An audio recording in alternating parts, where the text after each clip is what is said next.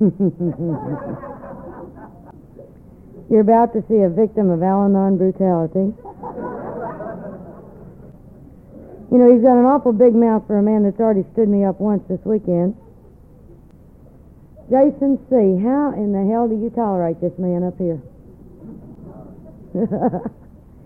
We've been friends a long time. Hello, Nebraska! It's really nice. You know, I'd like to start off by thanking the committee for having invited me to share this weekend, and it's a special honor and a privilege to be asked to share on Sunday morning. I hope that what I have to share this morning will not put too many of you in spiritual withdrawal.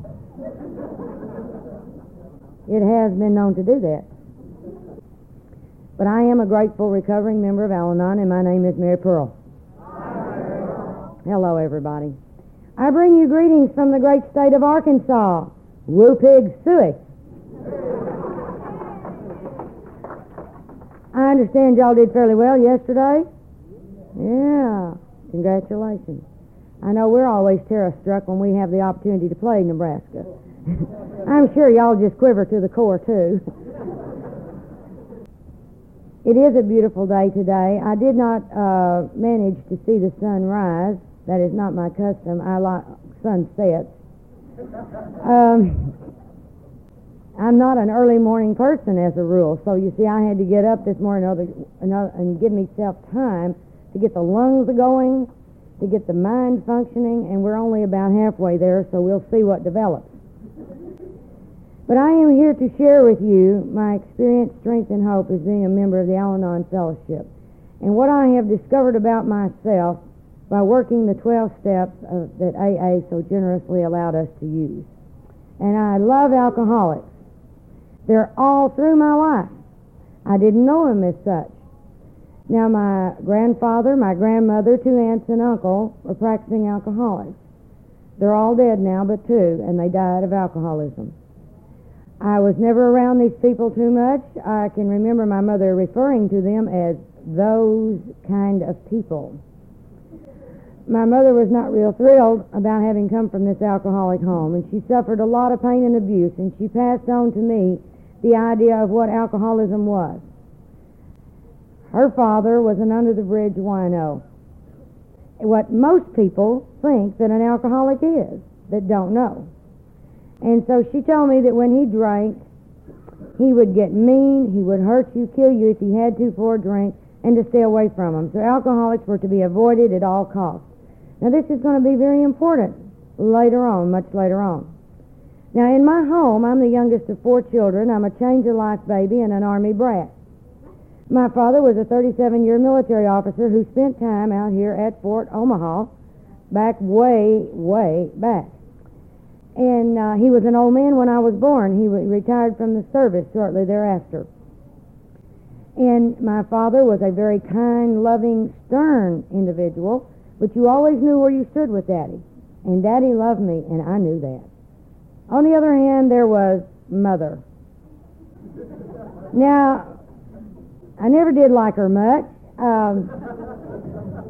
She had all these little finky rules and regulations, you know. And so Daddy became a good buffer between me and Mother. Because any time I wanted to do something or not do something that she had told me to do or not to do, I'd go to Daddy and he would countermand the order. And I loved it. And I learned to manipulate very, very young. My father taught me several things, and I think a lot of times I have heard adult children of alcoholics go into this long dissertation as to why the way they are because they've been affected by their alcoholism in their parents. I think that all children are affected by their parents, whether they be alcoholic or non-alcoholic, because there was no alcoholism in our home. I didn't know what it was to see alcohol until much later. I think I had a fairly normal home, as normal as you can have these days. As Phyllis was saying this morning, it was an intact home. I had a mother and a father. Now, my brother and sister were married and gone before I knew what happened, because there was that much difference in our ages. But my father taught me many lessons, and these are lessons that we observe. Now, you may not have received the same lesson that I did by making the same observation. My personality was what made me look at things the way it did. It had nothing to do with what was really happening. It was my perception of what was happening. And I can remember in doing a 4-step. God, that was a revealing thing. I hated it. You know, I'd blamed people all my life. You see, I wouldn't have been the way I was if it hadn't been the fact that my father died when I was 12 years old and left me with the Wicked Witch of the West. I blamed my mother for a lot of things. I blamed my first husband for a lot of things. I blamed school teachers for things. I blamed everybody for everything. I was never responsible for anything, but I was a very responsible person. If it turned out right, you betcha I was responsible. And if it went down the tubes, it was not my fault. And this was something I developed very, very young. Now, I know you're going to find it hard to believe, but I had somewhat of an inferiority complex. You see, I know you're going to find it hard to believe, but I had a weight problem as a child.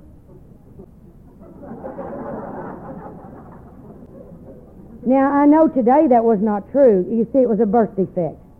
I wasn't too fat. I was just too damn short.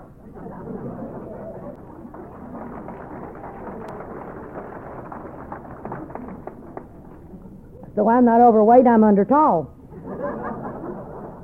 But this caused me a lot of problems in school. You know, there are always those seedy little group of boys that point out to you when you're a chubette. And I did not have a flock of young men beating down my door to take me out. And so I began to feel inferior. I had another thing that happened to me in school. The kids would look at my mother and father and ask me if that was my grandparents. And I began to look at them and see them as different than the other parents because of their age. We didn't go and do things like a lot of the parents and the kids did when I was growing up. And I began at that point, after I went to school, to begin to compare my parents to other parents, my life to other lives, my size to other people. And this caused me a lot of discomfort, and as a result, I felt inferior. Now, I don't know what you do when you feel inferior, but I developed a coping mechanism, and it's called superiority, better known as arrogance. And I looked at you, and I found you wanting. I was okay. I did this in order to cope. I couldn't stand not being a part of, so I became the center of my own universe. Well, when my father died when I was 12 years of age, I did not know how to cope again, because Daddy had protected me all these years. And I saw him as the most wonderful, loving person, and at this point I got very angry with God. How dare you take the one person from my life who really loves me, he let me have my way, and leave her. I always felt like God had screwed up, and he took the wrong one. And it took me a long time to get over that feeling on the inside. After I came to this program, was I able to get some insight into this. Anyway, I went on through school. I was an honor graduate, and I considered myself very, very smart. Actually, I had the gift of a good memory, and I was to misuse this gift that God had given me because, you see, I'm the kind of a person that not only I had the size of, but I had the memory of an elephant. I would never forget what you did to me. Now, I don't get mad, I get even. And I believe in slow, premeditated revenge. I'll get you no matter how long it takes. Every dog has his day. And someday when you least expect it, zap! And I'm going to hurt you like you've hurt me, and preferably 100 times more. And I thrived on this kind of thinking. Well, by the time that I got out of school and was starting to college, well, a lot of my friends and I had this group of sickies that I led. And the reason that I'm a leader is I don't know how to follow. You know, I'm just one of those kind of people, you either do it my way or we don't go. So I had this little group of sickies that would follow me. And they began to get married on me. And this was very disturbing to me because, you see, I don't fit now. It's hard to lead married people when you're single. So you get married. You just compensate for that. So I ran out, fell in heat, and got married. Now, I married a Yankee, and he was from Pennsylvania. And I knew it wasn't going to work right from the very beginning. He didn't like cornbread, greens, and grits. There was just no way we were going to make it. But you see, he promised to do something for me. He promised to take me away from what I was in. And I hated being home so bad that the fear of the known was greater than the fear of the unknown. And so I lurched out, and I took a chance. I did that a lot of times in my life, and I made a lot of bad decisions. And looking back on this, I don't know that it was such a bad decision, because I had to do what I had to do to be where I am here today. And so in that aspect, it was not a bad decision. I didn't think it was such a hot one at the time. Now, this man promised to take me away from home, and boy, did he. He took me to the last outpost of humanity. He took me to Stephenville, Newfoundland. I didn't even know there was such a place. When he came in, and we had asked for England and Spain and Germany and France and all these wonderful assignments, and he came in and he said, "We're going to Newfoundland." I said, "Great! Where is it?" And we got out the atlas, and I said, "Well, it's just this little dinky place off the coast of Canada. That's no big deal." And I really didn't know how big a deal that was until we got there. It was called semi-remote. God forbid you should ever go remote. We had snow 9 months of the year, and I'd never seen snow like what they had snow. I mean, when you get off the plane and it's up to your butt, you know you're in snow. Now, in Arkansas, we have an inch or so of snow, and I thought that was snow. It wasn't snow. We had 190 inches of snow the first year I was there. I didn't even know things like that existed. And I didn't like the people. I didn't like where I was at. Now, that's sort of typical of my whole life. Wherever I was at, happiness was over yonder. If I get this, if I be that, what's the matter? You don't understand yonder?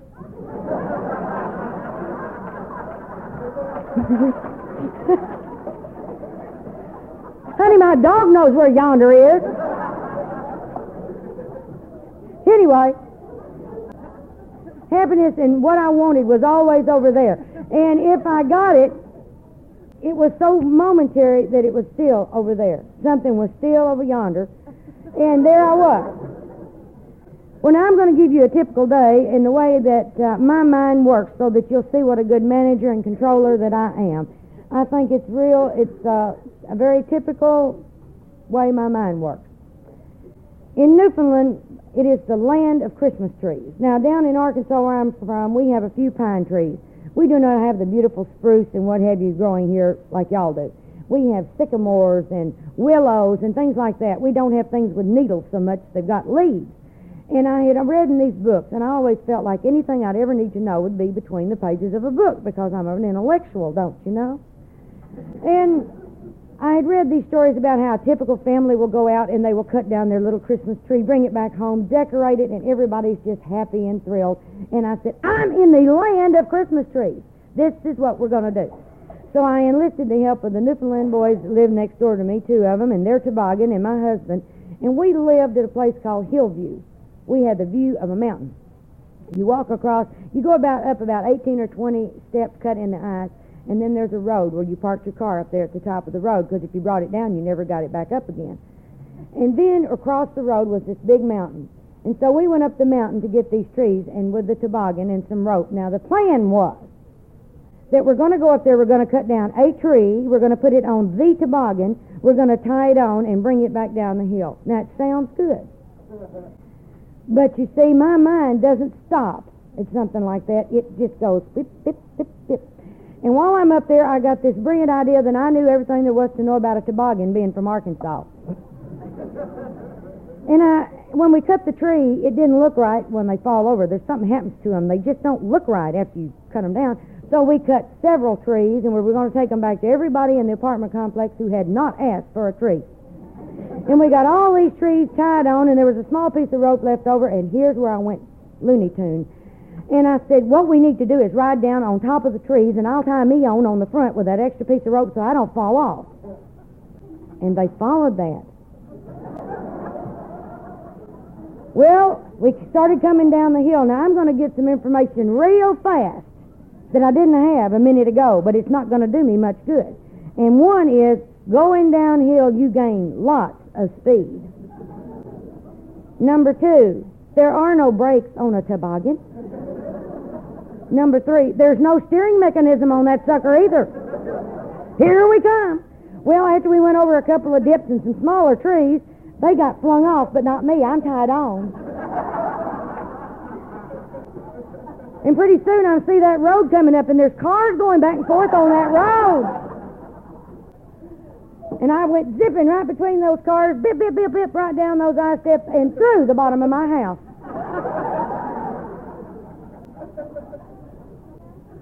Well, my landlady came running out, and she didn't know if it was a sonic boom, the bomb had dropped, or what. You know, it makes quite a noise. I'm up to my head under the house. And she says, "What are you after doing, you crazy Yankee bitch?" And I looked at her and from the other, and I said, "Don't you call me no Yankee." That just upset me no end, so you can see I do real well on the thinking. Well, I got bored while I was overseas. I got bored, and I found it necessary to ruin my marriage. I got so bored. And then I came back home. And we decided we'd try it one more time, and that lasted a period of a few weeks. And then we separated. Well, now I found me an alcoholic. I knew he was an alcoholic. Because, you see, this boy that lived across the street from me, every time he'd go out to drink, he'd get drunk, he'd be mean, come home, beat up his wife, and I knew he was one of them because he fit the pattern. Now, I didn't realize what a pattern I was going to establish with that kind of thinking, because I, too, am one of those that if I think about something long enough, I'm liable to act upon it. And that still works even today. So I better keep my thinking positive. But back then, I got to looking at that guy, and that really irritated me that he'd come in and beat that poor little old girl up. And she was pregnant. And the night that she went into labor, he'd come in drunk, and he had brutally beaten her. And she came over to the house and wanted to know if I'd take her to the hospital. And I said, sure. So off we went over to her house to pack her little bag to go, and I saw him laying on that bed, passed out, with a little smirk on his face. And something came over me, and it said, you know, somebody ought to whip that sucker. I'm somebody. So I tied that man up in his bed sheets, I took a slat out of his bed, and I beat the fool out of him. This was the preview of coming attractions on how I was to deal with alcoholism. Now, during this period of time, I had what I called my hippie stage. I had missed somehow my teeny bopper years fighting with Mother, and so I decided now that I was free and I was 21 and I could do anything that I wanted to and that I was going to, and I did. And you know, that's bad when you're allowed to do everything you want to do. And so I had a pretty wild lifestyle there for quite some time, and it was during this period of time that I decided I better shape myself up and drop a few pounds. So I dropped 100 and something pounds and got me a pair of stretch pants, stretch boots, and the hot pants. You remember those little short hot pants? And I went out to get the world. And I joined the neighborhood softball team. Now, it was a mixed team and different ages and sexes, and we just had a big time. And it was our custom after a game that we'd go back over to somebody's house and we'd talk about our game and our strategy for our next game, and that was how it was going to be. Well, it was everybody's time to come to my house. And there was a boy on our team who was underage. He was 18, and he got drunk because, naturally, alcohol, social drinking was a part of my life. And I forgot to give y'all my sobriety date, August 3rd, 1942. I haven't found it necessary to take in a drink. I have, but I didn't find it necessary. And the reason I say that, you know, the non-alcoholic really doesn't find it necessary to take a drink.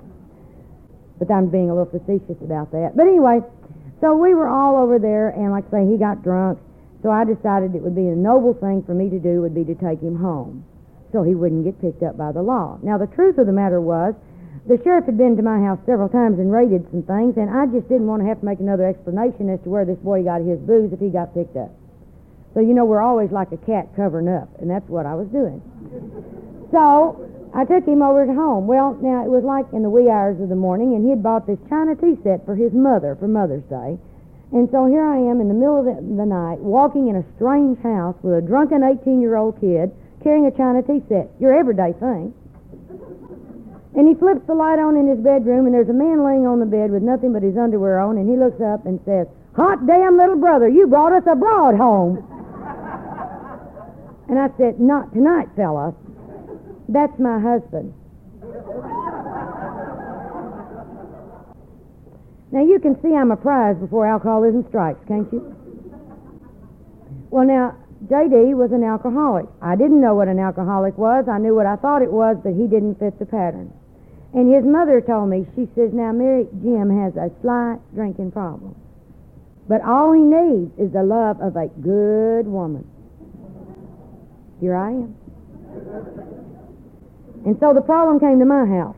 You see, he'd been living at home with his mother. That old broad, I had a resentment about her for a long time. Getting him out of the house like that. Well, you see, he needed somebody to take care of him. And I needed to be needed. So you would think it would be a perfect match.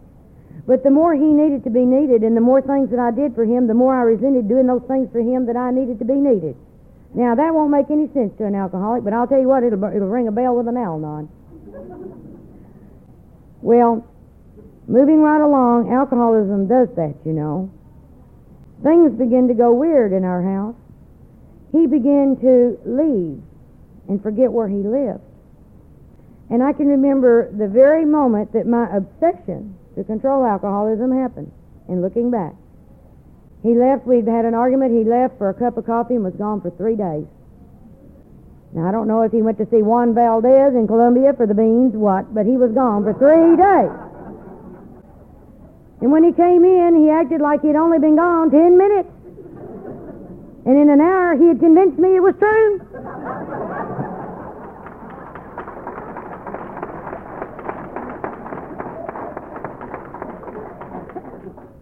But fear came during those 3 days.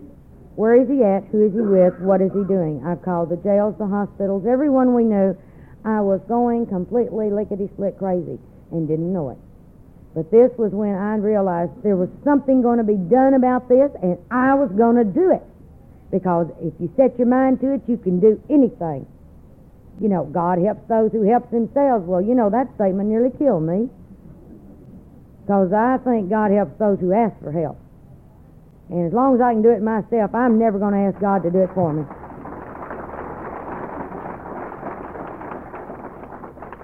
So I was going to take care of alcoholism. Well, I set off on my little journey to do that, and one of the typical incidents along about this period of time was J.D. gets cravings flung upon him for things, and he wanted a metal storage building. He just had to have it. And back in those days, I went out and I bought an 8x10 storage building for $88. That shows you how long ago that's been. And they delivered it in this great big carton, and they put it on the patio where it stayed till the box rotted off. But he had to have it. Now, I don't know about yours, but mine starts a lot of things. Doesn't finish too much, but he starts a lot of things. And this was an annoyance to me, and I went out there and made the observation, if he didn't get the thing put together, I was sending it to the dump and what was left of the box. So he got out there fortified with his little friend, George Dickel, and he decided to put the building together. Now, I went out there, now I don't know about y'all, but the first thing he does is when he opens up anything, he finds that little piece of paper that says directions, wides it up and throws it away. Nobody tells him what to do. Well, now the foreman's out on the job now. And she finds that little piece of paper, and she got to looking at it, and she asked him, why are you putting the roof on the floor? Which he doesn't have an answer to. He never has a satisfactory answer. And then I got to noticing he was using a little old screwdriver about 2 or 3 inches long. And I said, where are all our tools? I don't know. They just get away from me. That is not an acceptable answer. And I said, you realize how much money I've spent on all these tools? Don't you realize this? You're costing us a fortune. And I went into this rage, and I just, going to fix it though. So I got in my car and I drove across 2 cities to the nearest Sears store. And I cussed him all the way. And when I pulled into there, I was like Attila the Hun come to conquer. Man, I was furious. And I walked into that Sears store, right into the hardware department, and there's a nice man there, and he said, may I help you? And I said, I want a screwdriver! They're a normal customer. And he said, well, what kind did you want? I don't know! And he said, well, lady, we got a whole wall full of screwdrivers. Give me one of everything! So I left Sears with $138 worth of screwdrivers. to put an $88 building together. His drinking cost us lots of money. It's long about here my nerves begin to go. We had an old washing machine. It was an old Frigidaire. There's no doubt in my mind that some sick alcoholic invented that to attack an Al-Anon. The agitators go up and down, you know, and they tie your clothes in knots like you don't have enough frustration. I was out there. Where was he at? Who was he with? And my machine had gone off balance. The machine had. And I was trying to straighten all these clothes and get them where they would spin. And I reached over and I had on this old dress that had long ties down the front, and this was out of denim. And in this rearranging of clothes, those ties had inadvertently flipped in. Well, friends, I'm here to tell you, wet clothes grab. Because when I punched reset, I went for 16 minutes on drip dry. My head was down that agitator. Pain. Let me talk to you about pain.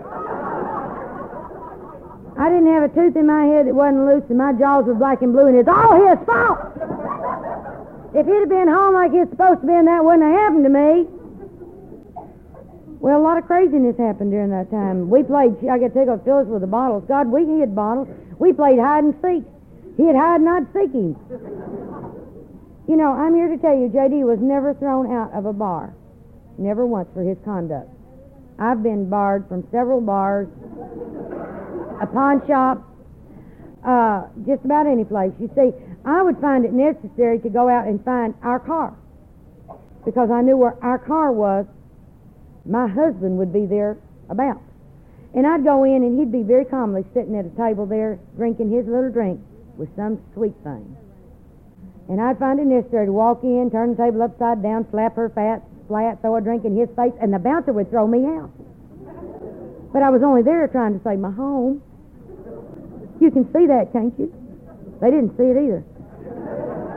You know, I get real tickled. They were up here talking, and this weekend we've heard several of the stories where they were what we call at home a low-bottom drunk. Well, I'm a low-bottom Al-Anon, you know. I've been to jail, too. Sober. But I was not sober. I was not sane. I was drunk on emotion from living with an alcoholic.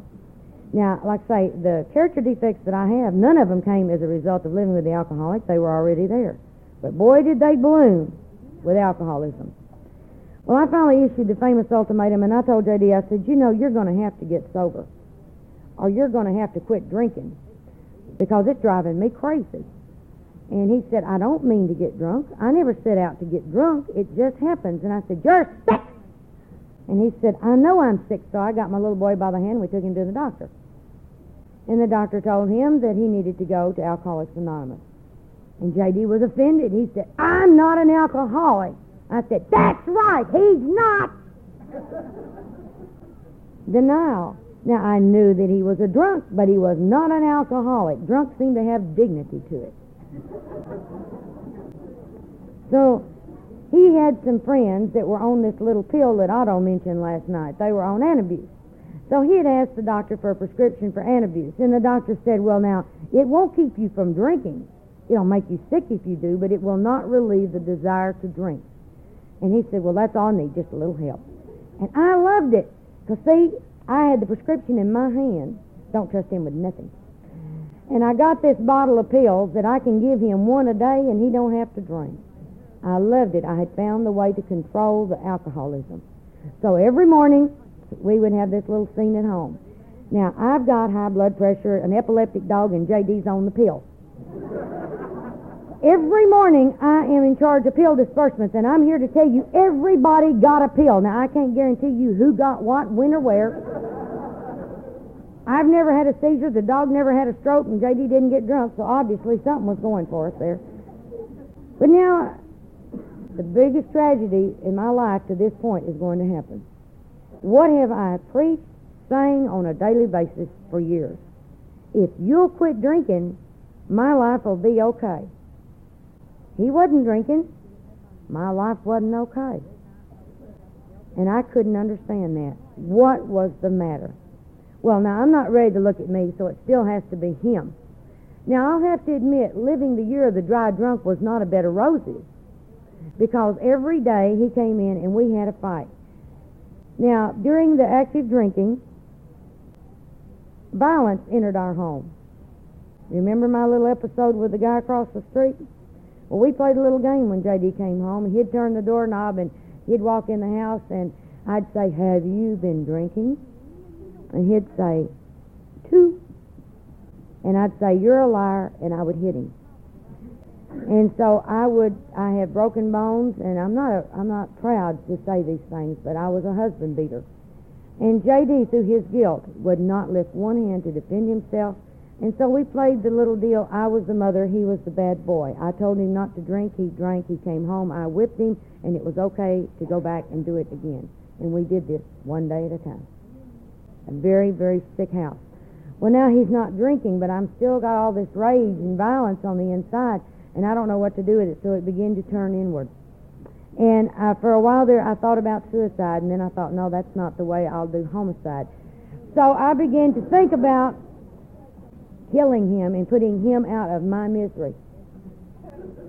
It made a lot of sense at the time, and they say when you're going crazy, everything seems rational to you. And if you think you're crazy, chances are you're not.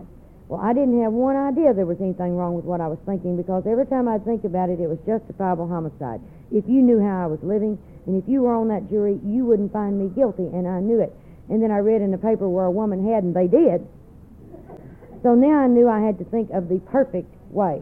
And this left out some of my favorites. You know, my very favorite was taking an ice pick, stab him in the neck, and watch him drip. I loved it, because I had so much hate, I wanted him to know what he was doing to me. Never once did I care what I was doing to him. And I thought about backing him over with a car, and I'd always keep new tires on the back so he'd leave the tread on his body. I thought that would be cool. And then when I got to thinking about the perfect crime, that lets a lot of those little tasty ones out. So one night I'm sitting there, and it hit me. If a drunk were to pass out in the bathtub and drown, who would know? Who would know? And I just sort of filed that away. Now here's this sick thinking, and every day I'm thinking. And a year to the week of the interview, J.D. got drunk. And I couldn't believe it. I mean, I gave him the pill. It never dawned on me he spit them out. Somehow I thought they were like an Alka-Seltzer, that you just put them in, they went, and that was it. Because I wasn't taking them. And so when he came in, it was different this time, because you see, I had been plotting and planning for months. Plotting and planning. And so when J.D. came in the house this day, as he staggered to the door after he had clipped off the hitching post horse, hit the tree, and bounced into the side of the house, I thought at first he had lost control on the ice and snow. But when he poured out of the truck, I'd seen that too many times. And I looked out my picture window at him, and I said, I'll kill that SOB if it's the last thing I ever do. I was so full of hate. And when he came through the door, we didn't go through our little seance, me asking him questions. I just hauled off and hit him. And when I hit him, he lost his balance, and he fell and he hit the coffee table, and it did knock him out. And then I drug his body across our living room, through the hall, into the bathroom. I undressed him, I filled a bathtub full of warm water, and I held him under until the bubbles quit coming. And a voice came to me, not an audible voice, but a voice on the inside that said, "Look what you're doing, you can't do this." And I picked him up by the hair of the head, and I said, "The hell I can't." Better he went again. Because I was on that fence between sanity and insanity. I wanted him dead, but I didn't want to be a murderer. Because you see, when the voice came back the second time, it said, "You're committing murder." First time I heard the word murder. You're taking the life of someone that you claim that you love. And it like to have scared me to death. I jerked him out of that tub. And when I had been in Newfoundland, I worked for the Red Cross. And so I resuscitated him. And I drug him into the bedroom, got him into bed, dried him off. And I got the hair dryer down and dried his hair because I didn't want him to catch cold. I had a lot of trouble with step 2 when I came, man. Because it didn't seem obvious to me. And then I went in our living room and I sat and I rocked for a number of hours. And I knew I had lost my mind. and that if I told anybody, I would surely be put away for life. And I was horrified. I had become an animal to fight a disease. I didn't know. I knew one thing that night. I cannot stop him from drinking. I accepted that I was powerless over the alcohol. I did not accept I was powerless over the man. But I knew that there was no way that I could keep him away from alcohol. He was so cunning, baffling, and powerful when it came to finding it. Well, it was different for J.D. too. You see, J.D. like to died in that room. I put him in that room and I shut the door and didn't go back in there for 3 days. And J.D. had alcoholic poisoning and he hemorrhaged and he like to died. But I could hear him scream and I could hear him beg for help and I heard him hallucinate. I heard a lot of things, but I wouldn't go back in that room because I still wanted to kill him. So I was more afraid of what I would do to him if I went in there than what was going on in that room. Finally, in a few 3 or 4 days after that, I came home from work one day, and J.D. wanted to know if I would call Alcoholics Anonymous. He said, I must be an alcoholic. Call them yourself. What could a group of drunks do for you that I haven't done? Don't you love it? And he asked me if I would take him to the meeting that night. There was a meeting 1 hour, 6 blocks from our house. It had been there all along, and we never knew. And so I didn't want to go to that meeting, but I took him to that meeting. Now, I was very careful the way I dressed because I didn't want to overdo for you folks. I knew that you would probably be, very pitiful looking. And so I went into that meeting, and I looked around, and I was so sick, they thought I was the alcoholic and he was the Al-Anon. And I had never been so insulted in all my life. I didn't want to be in that room. So after I took him home that night, I didn't go back. He didn't ask me to either. But there were several people that began to come by our house, and the one that he picked for a sponsor, I couldn't stand that old guy. He looked worse than my grandpa did when we laid him out. Man, that guy really looked bad. And he was always on to me. You need to go to Al-Anon. You need to go. I don't need anything. He'll just get right over here and do what I tell him to do and mind. Everything will be all right. But he didn't mind. And the worst thing then began to happen. He began to get better. And there's nothing worse than having someone getting better and it's not you. And I'd come in from work and I would say, we have a problem. And he'd say, easy does it.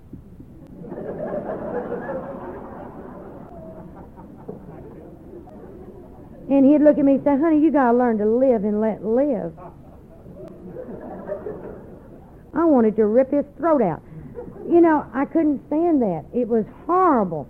And he seemed to be just taking things. And naturally, it's easy for him, too. I'm doing all the worrying over here. Well, I went to Al-Anon, finally. You see, J.D., after he got sober, he got fired. Now, he worked on that job drunk for 10 years. And when he got sober, they fired him. And I thought that was a tacky thing for God to do. Tacky. And so I marched into Al-Anon like the Queen of Sheba. And I came in and I said, ladies, I'm here for 2 purposes. A, how do you keep an alcoholic sober? And B, how do you manage when there's nothing left to manage? And there was a real smart aleck. She said, see, we don't know. And I cried. And that was the first tears I had shed in years. Because I thought surely they had the answer. But they said the 2 most beautiful words that I think that an Al-Anon can hear. We understand. We understand. And they began to share with me some of the things from their life, and I could recognize they did understand. And then they said something else. We love you. Keep coming back. And I thought, you wouldn't love me if you knew. So I wouldn't tell anybody for a long time anything about me that was personal. I'd tell you what a success I was on my job. I would tell you what a success I was about my material possessions. I would tell you, but I wouldn't tell you anything about me. Thank God that they hang in and they love you till you can learn to love yourself a little bit and can begin to let go of some of the garbage that you're carrying around with you. I got a sponsor. Didn't like her. Now, she was not a mean, sadistic person. I thought she was, because she had a standard answer for any type I called. It didn't make any difference what the problem was, how I was feeling. She had one answer that took care of everything. Pray about it. How do you pray about it when you don't know how to pray? And how do you tell her you don't know how to pray when your ego won't let you? So there I was. And then finally one night I heard in an open AA meeting just to say, please in the morning and thank you at night. And I used that for a long time. Because you see, I had gotten mad at God back when Daddy died. Finally I had to realize I was going to have to forgive God for having done that. Now that may seem sacrilegious to some of you out here, but if I'm holding something against you in my heart, I'll never be able to get close to you. And I knew that in order to get close to God, I was going to have to forgive God for all these things that I had blamed on Him all my life. When a lot of the things that happened to me were the natural consequence of my actions, had nothing to do with God getting me. You know, what goes round comes round. And when I would do things that I knew I shouldn't do, then I had to suffer the consequences of those actions. And when I did, I blamed it on God, getting a bad deal, when actually I was just getting my just due. Well, I learned in Al-Anon that I had to accept. That was one of the first things I was going to have to accept, that I was powerless over people, places, things, the alcoholic, alcohol, what have you, that my own power is so limited. The only thing I have any power over is what I decide to choose my attitude to be. And that was hard in coming. You know, managing and controlling is such an insidious thing. It's very hard to quit doing all those things you've been doing all your life. And when I got down to that fourth and fifth step, I didn't want to look at that fourth and fifth step. I didn't want to look at that garbage from that past. I didn't want to go back to all those hurts and all those pains and having to accept the responsibility for my actions. I didn't want to have to do that. But I went back and I looked, and it made me sick. It made me sick, and for once I did not blame other people, and I took the blame for what I had done, and I hated me. I couldn't find anything good about me. I think that's the reason it's so important to do that fifth step with someone who's done one, who understands. And I went to this girl,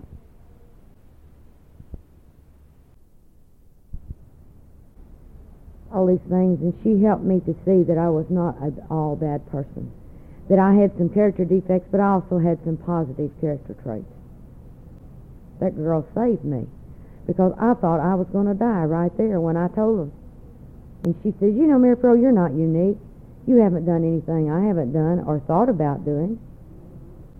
She said, you're a normal human being, and you have been hurt. And I hurt me more than anyone else ever hurt me. Going back to that first step, I found that in Al-Anon, you know, we all know the golden rule. In Al-Anon, they gave me a silver rule. Don't do for others what they need to do for themselves. You see, I'm a fixer, and I'm a helper, and I'm a manager, and I like people being dependent upon me, and I like people needing me. But I found that I have to let that person be free, so I try not to do for them what they need to do for themselves, and gosh, that's hard to do sometimes. I have not achieved perfection in any area, in case you were wondering. But you know, in the 7th-step prayer, it talks about the character defects being removed enough for you to be useful to your higher power. And I do believe that some of the things that I have done and some of the character defects are in that process. In that process. The second step for me, I finally had to get it down to, if you do what you've always done, you get what you've always got. That to me was the insanity. The insane acts, the things that I did, those are isolated incidents. That's not the big deal. The big deal was thinking that I was going to do it the same way I've always done it and get a different result. Now that's insane. When that thought comes into my mind, this time it's going to be different. Boy, I mean, that's enough to run you to your sponsor in a hurry, because that particular feeling kept me sick for a long time. My thinking just wasn't too well. In the third step, I said, I can't turn my will and my life over to God. It's not turning your will and your life over to God, it's to the care of God. To allow God to care for you and to do for you what you can't do for yourself. To turn my will, what I would like to have, and ask God what He would have me do today, this one day. And then realizing the things that happened to me during the course of that day are for my good and for my usefulness. If I haven't walked the walk, I can't talk the talk. So there are going to be problems that I am going to have to encounter. The growth steps that we take. And I found in that 4th step, in order for me to have any dominion over my attitude and my actions, I'm going to have to name it and claim it. I have to look at it for what it is, quit denying that it exists, go ahead and own up to it and say, yes, that's the way I am. And when I recognize that's the way I am, that gives me a desire to change.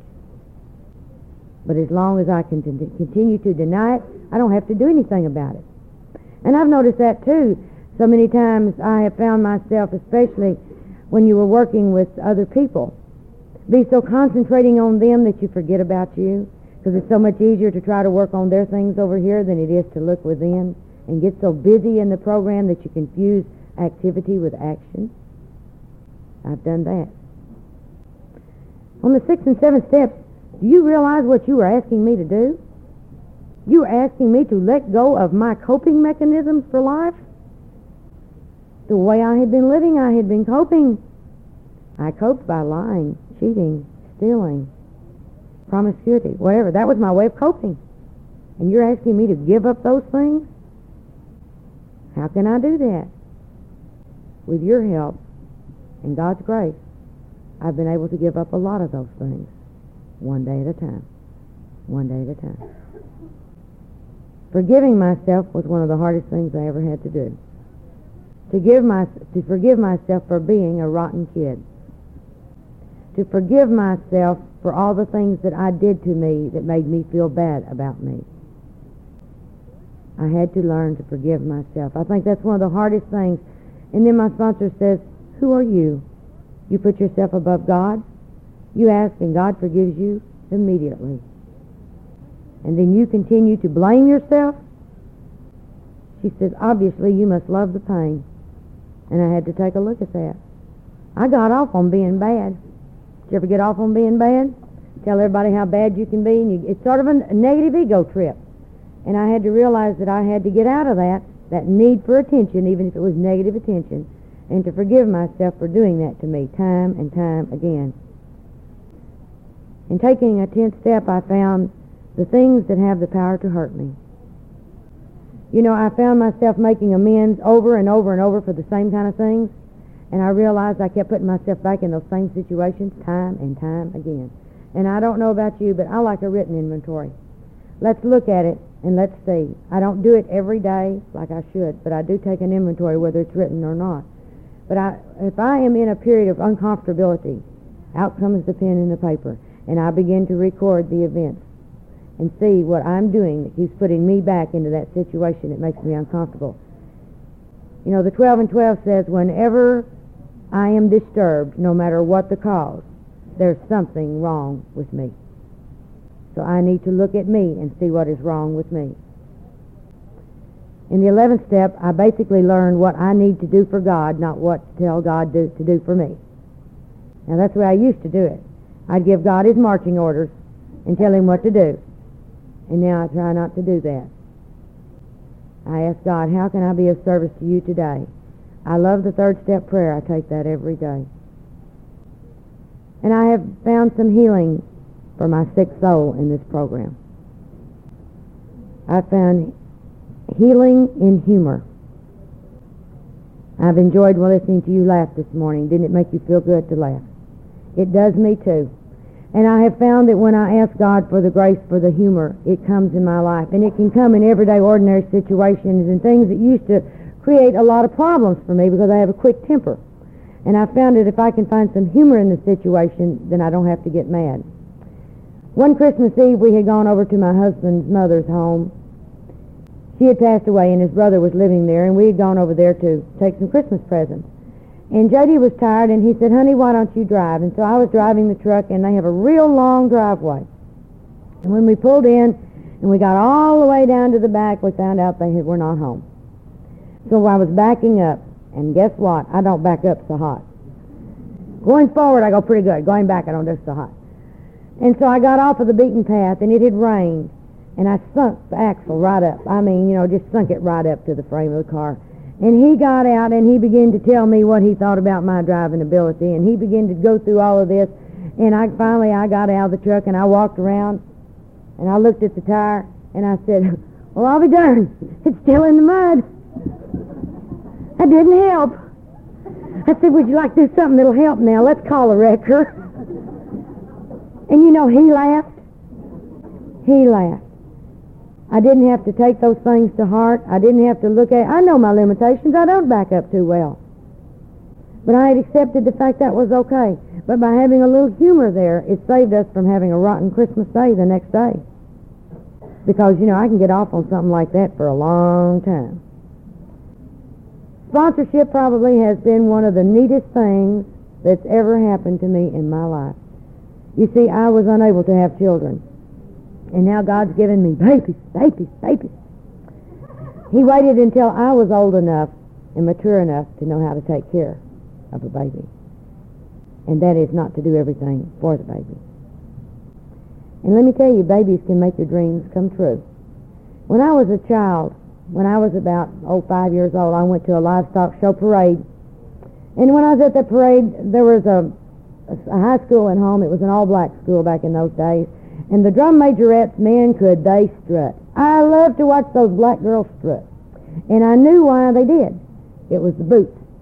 And if I had a pair of boots, I could walk like that too.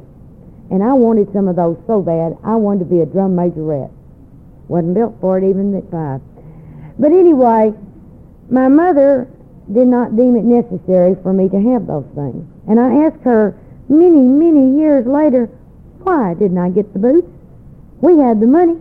She said, you were such a tomboy, I knew you wouldn't keep them boots clean. I couldn't bear the thought of having to look at dirty boots. And I thought to myself, what a dumb reason not to get a kid something when for years I asked for that for Christmas, and that was all I asked for. But my mother's a very practical lady, and I can understand her thinking today, and I can accept that and love her anyway. It's not that big a deal. And we were sitting one night, it was a group of us, and we were talking about these little childhood dreams. So I was sitting in my living room, Christmas before last, and there was a knock at the door, and in marched this herd of pigeons. And they had this bunch of boxes. And I had never had a surprise party in my life. And when I opened up that box, there were my drum majorette boots, there was my hat and my baton. Now that may not mean a bunch to y'all, but it sure meant a lot to me. Because you see, they cared enough to make my dream come true. And I couldn't have been any more proud when I was 5 years old than I was at 40, getting those. And I wore them too. Y'all just, you just don't know.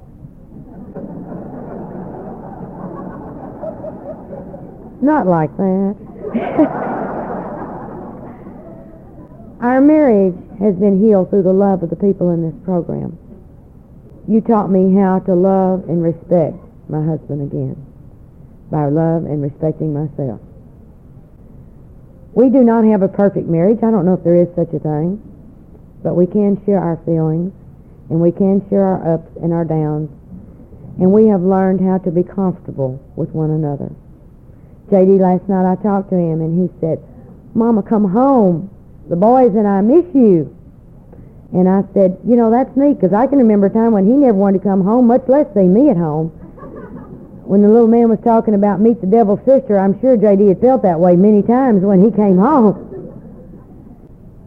So I know that I'm going to be welcome when I go back home. And I am looking forward. I have enjoyed myself tremendously being here with you people. But I also know that my first responsibility is to myself and to my family. And I forgot that when I was in Al-Anon. I became Miss Al-Anon, and I was going here, doing this, doing that. I was in charge of everything. And Al-Anon couldn't have worked without me, don't you know? And all of a sudden I realized that when my husband asked me if I would sponsor him, that something was going wrong. And I said, what do you mean? And he says, well, in order to get any of your time, I'm going to have to make an appointment. And I thought maybe you would sponsor me like the girls, and then maybe I'd get to see you sometime. And that really hurt. And I looked down deep within, and it was valid. I had taken time for everybody except the ones that I lived with. I had put all of you as being more important than my immediate family. And I have to remember that I am not Miss Al-Anon, and that Al-Anon is not going to make it or break it based on what I do. I'm not that big a fish, believe me. I have had my relationship with my mother has been restored. That was one of the most difficult, painful things that I went through. You see, after I came in the program, I began to have this fear that my mother would die and there would be these hard feelings between us. So I began to pray and ask God to change my attitude toward my mother and to give within me the desire to be the way I should be in this relationship. You see, I didn't know how to be a daughter. I knew how to be her judge, jury, and executioner. I did not know how to be her daughter. And every time I looked at my mother, I judged her and found her wanting. That's just the way it was. So one of the girls suggested one night that I ask God to let me see my mother as he sees her. And I didn't want to do that right off, because that was scary. But one day I was driving over to my mother's, and as I crossed the railroad track, I thought, God, if it be your will, let me see my mother as you see her. Because you see, I've always seen my mother as a very mean, harsh, vindictive, bitter person. Very judgmental. All those things that I seem to be doing to her. I didn't want to be like her, and I became like her. And when I went to my mother's yard that day, she was raking leaves, and she was in her 80s. And I saw her as small, vulnerable, frightened, and lonely. I never saw her as those things before. And I went over to my mother, and I put my arms around her. Now, in our home, there was never any demonstrative love. And my mother immediately stiffened up. You know how some of the newcomers will do sometimes, just stiffen up on you? And I was able to accept that, because you see, I needed to hug her. I needed to hug her. Well, as time went on, I prayed about this relationship. And then I thought, I'm okay. God, you need to work on Mother. And God worked on me again.